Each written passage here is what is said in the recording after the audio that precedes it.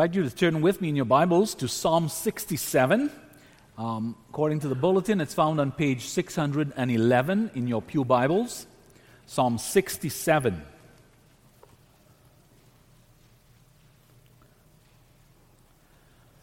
Psalm 67 is entitled, "To the Choir Master with Stringed Instruments, a Psalm, a Song."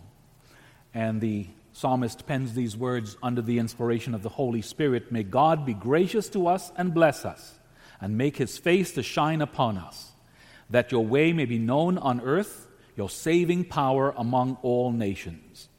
Let the peoples praise you, O God. Let all the peoples praise you. Let the nations be glad and sing for joy, for you judge the peoples with equity and guide the nations upon earth.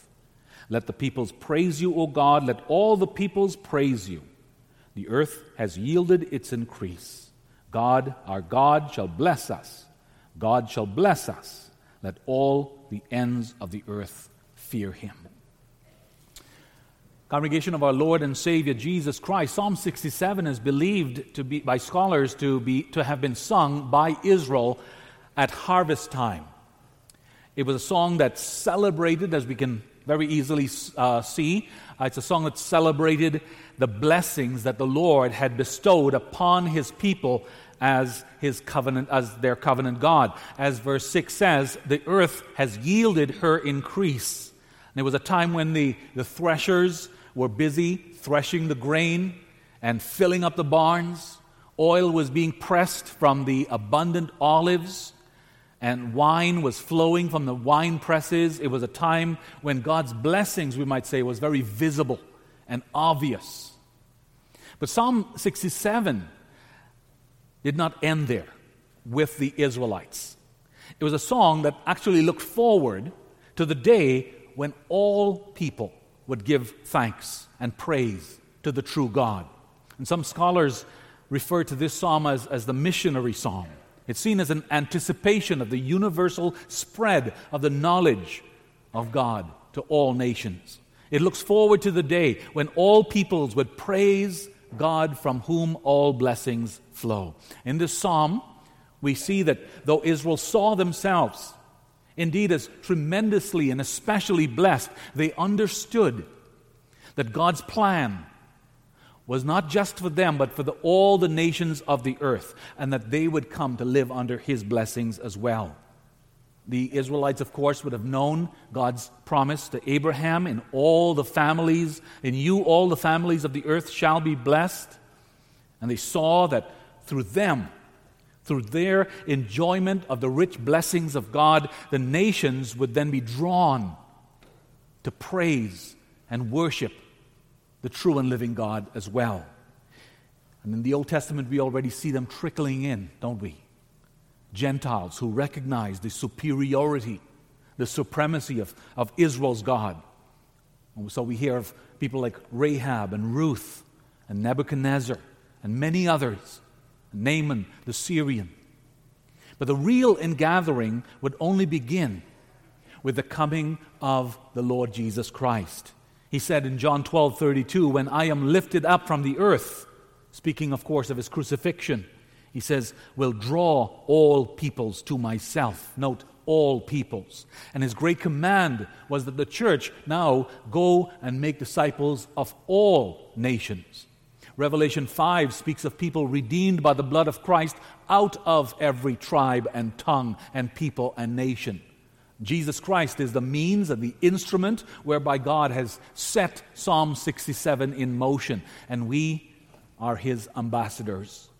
And congregation, may our desire and prayer be that of the inspired psalmist and of Jesus himself, that the many around us who enjoy the Lord's blessings every day, yet do not know him, do not acknowledge him, do not confess him, that they too would come to know him, and they would join us in praising him. Now, Psalm 67 begins with some familiar sounding words, and we hear it every Sunday, the blessing that Aaron was commanded to pronounce upon the Israelites. In Numbers 6, "The Lord bless you and keep you. The Lord make his face to shine upon you and be gracious to you. The Lord turn his face toward you and give you his peace. And the inspired psalmist recalls this blessing as he observes the ripened fields, the vines laden with grapes, and the bumper crop of olives. These words come to mind. And there was the recognition that Israel was once again a very blessed nation. Of all the peoples of the earth, they were God's unique and specially loved people. He had delivered them from slavery in Egypt. He had smitten their enemies time and time again. Anyone that showed hostility to them, he had driven huge armies away from them. He had placed them in a land where they could prosper. Canaan, of course, is called the promised land, the land of milk and honey. And he promised them blessing if they would live in obedience and dependence upon him. We hear this promise, for instance, in Deuteronomy 28, the first 6 verses. Moses says to Israel, "And if you faithfully obey the voice of the Lord your God, being careful to do all his commandments that I command you today, the Lord your God will set you high above all the nations of the earth. And all these blessings shall come upon you and overtake you if you obey the voice of the Lord your God. Blessed shall you be in the city, and blessed shall you be in the field. Blessed shall be the fruit of your womb, and the fruit of your ground, and the fruit of your cattle, the increase of your herds, and the young of your flock.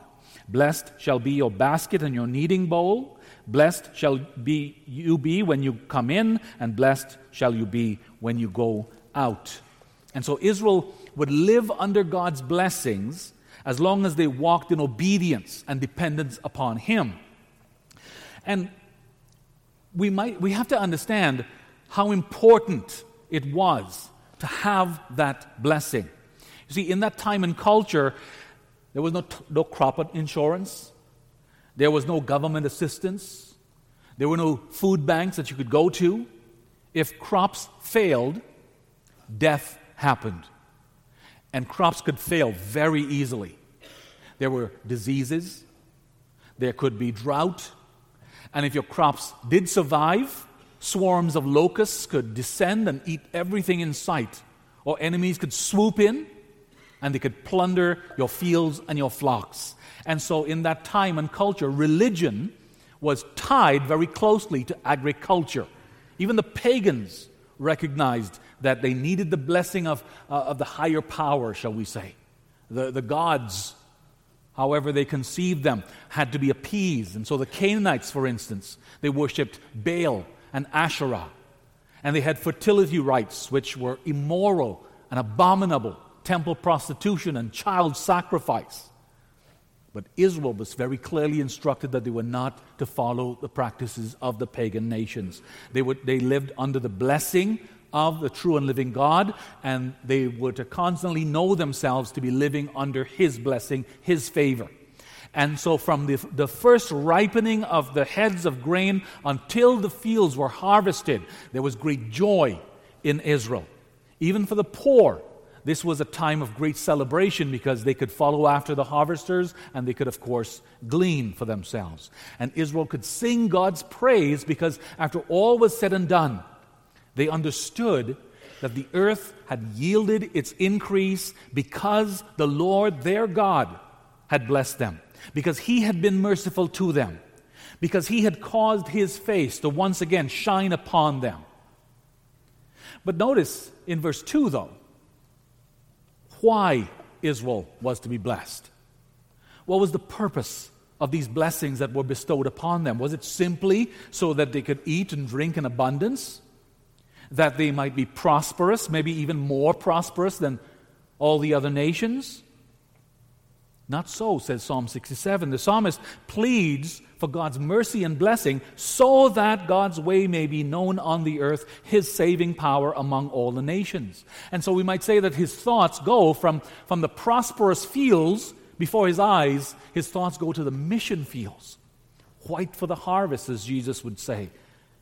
His thoughts go to the Lord of the harvest. And what he says here captures the purpose of God's blessings. He wants all men to know and to love him and to trust in him.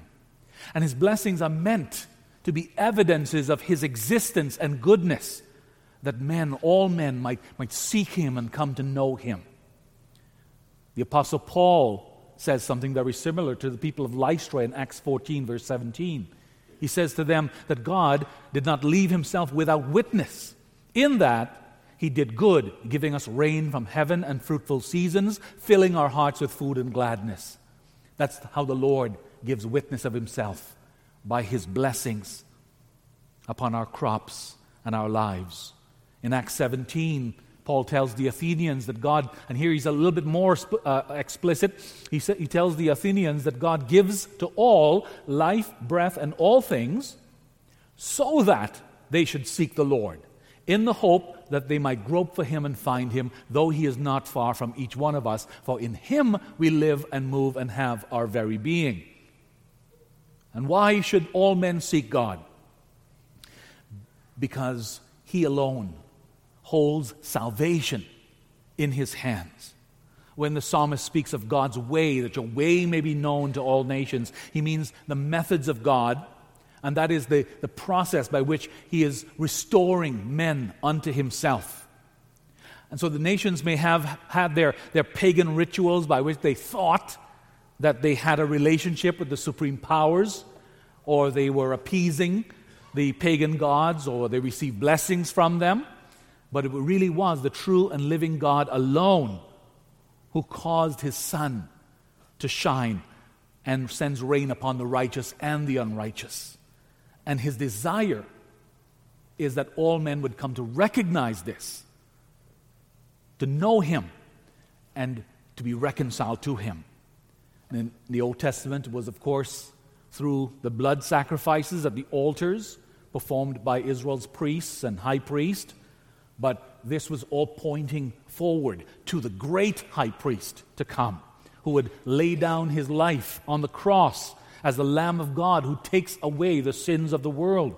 And Jesus even spoke of Himself this way, didn't He? He calls Himself the way. I am the way and the truth and the life, right? He is the path that we must follow to the Father. We cannot get to the Father except through Jesus. In Acts 4, verse 12, we hear that there is salvation in no other, for there is no other name under heaven given among men by which we might be saved. And so Psalm 67 is being fulfilled today when those who are still outside observe the blessings of God's people, and they begin to desire these blessings, and they come to know the Lord Jesus Christ. Now, right away, we can see how that puts obligations upon us as God's people. We have the responsibility of putting on display, we might say, God's blessings. Not to show how great we are, but how great is our God, right? We let our light so shine before men that they see our good deeds and they glorify our Father in heaven. Jesus called us the light of the world, the salt of the earth. In Colossians 4 verse 5, Paul commands us to walk in wisdom toward those who are outside, redeeming the time. Listen as well to what Peter writes in 1 Peter 2, verses 11 to 12. He says, "Beloved," and he's speaking to us, the New Testament church, "Beloved, I urge you, as sojourners and exiles, to abstain from the passions of the flesh, which wage war against your soul. Keep your conduct among the Gentiles honorable, so that when they speak against you as evildoers, they may see your good deeds and glorify God on the day of His visitation." And then he goes on to tell us how we are to conduct ourselves honorably in order to bring glory to God. We are to obey, for instance, the authorities that God has placed over us. That means, practically speaking, that Christians, more than anyone else on this earth, are called to be law-abiding, order-maintaining citizens of our communities. It means that we are to be characterized, more than anyone else, by our joy, by our thankfulness, by our thankful living.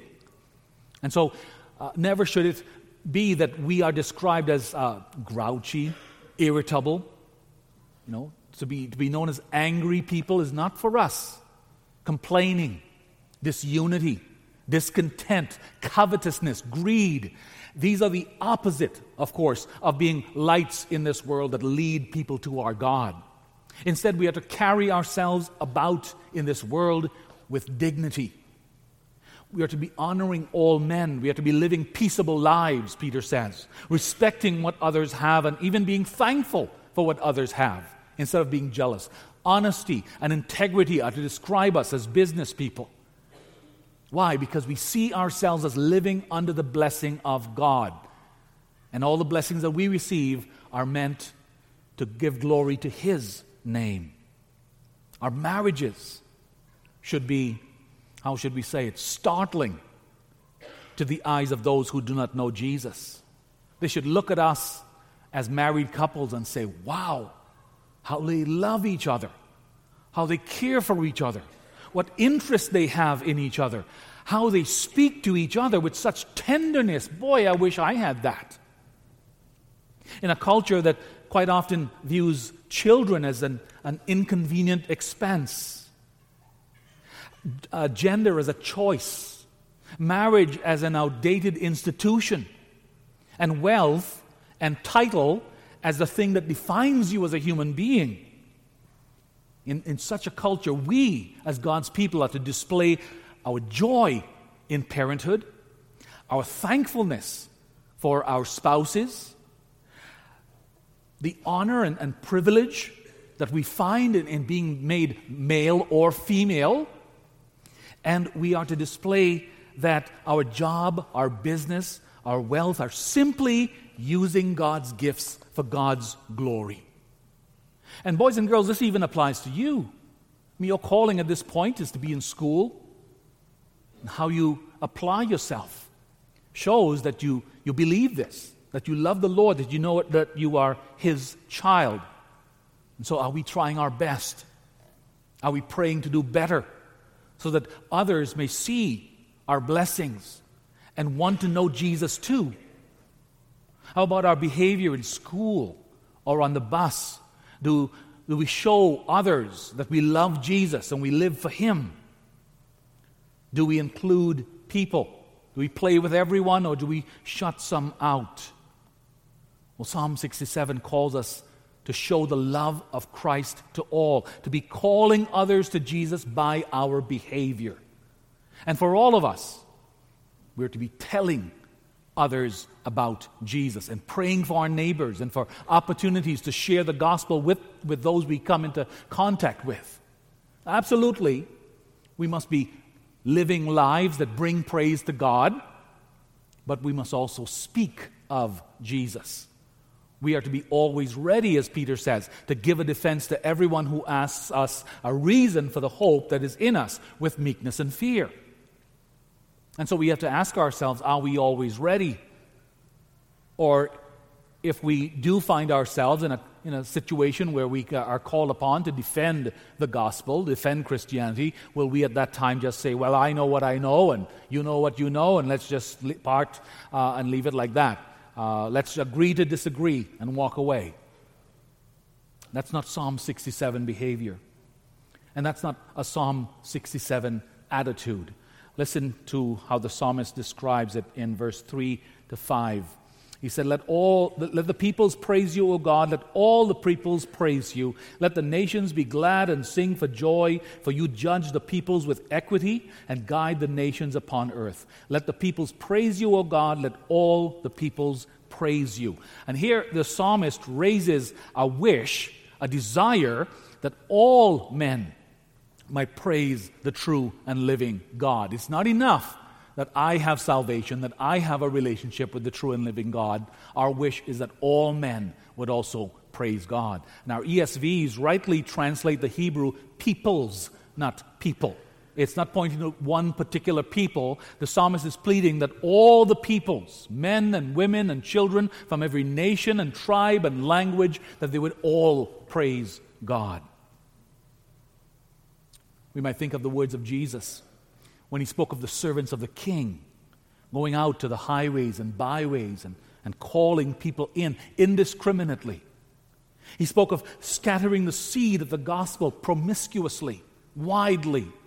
He commanded the apostles preach the gospel in Jerusalem and in Judea and Samaria and to the ends of the earth. That is God's desire, that peoples of every culture and religion and philosophy would come to know the Lord Jesus Christ, that every knee should bow and every tongue should confess that Jesus Christ is Lord, to the glory of God the Father. And if that is God's desire, beloved, it must be our desire as well. The psalmist speaks of the nations being glad and singing for joy. To be quite frank, those who do not know God do not know what they're missing. They don't realize that what they find gladness in, what they find fulfillment in, what they find joy in, really do not give what they promise. The joys that they might afford are very temporary. They never provide any kind of lasting satisfaction. People chase after food and drugs and alcohol. It's consumed today, but yet regretted tomorrow.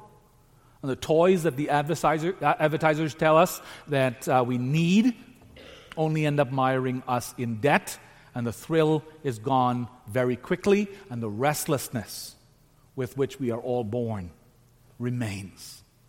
And so our prayer as God's people must be that through our witness and by the power of the Holy Spirit, many, many more will come to find gladness and joy in the Lord and not in the things of this world.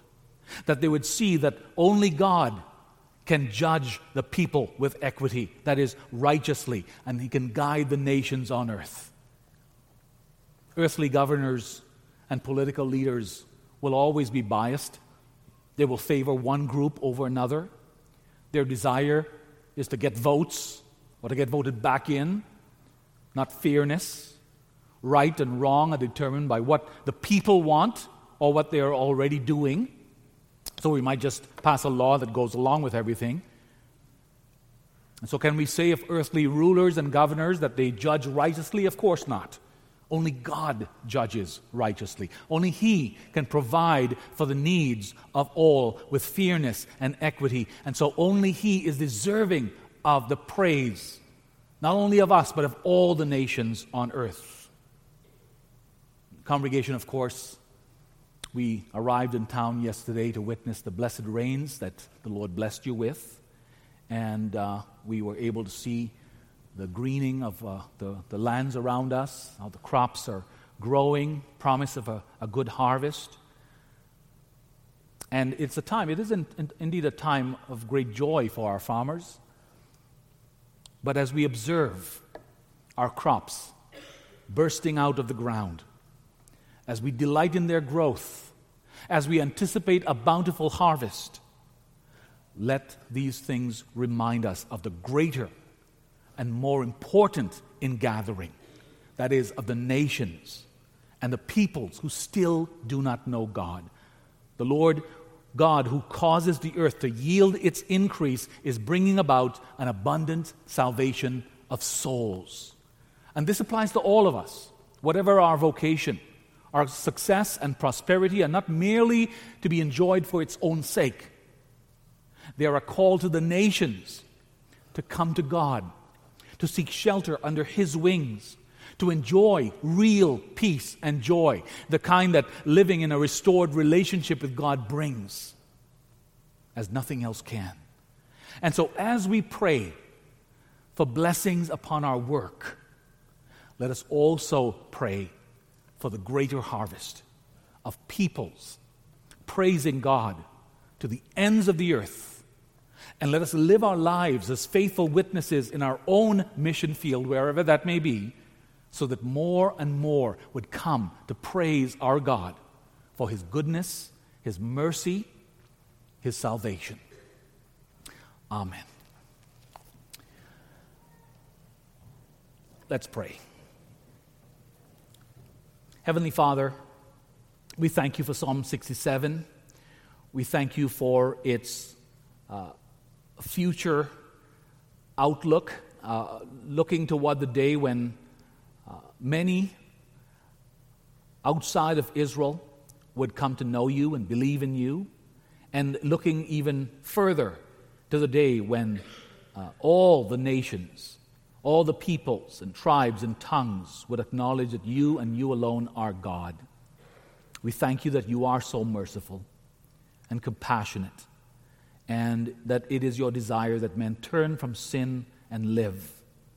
And we pray that your church may indeed strive to be that salt and light and leaven that we are called to be, and that we as individuals would be praying for and using every opportunity to impress upon others whom we come into contact with the goodness of our God, the blessings of living under the shelter of His wings and in His love.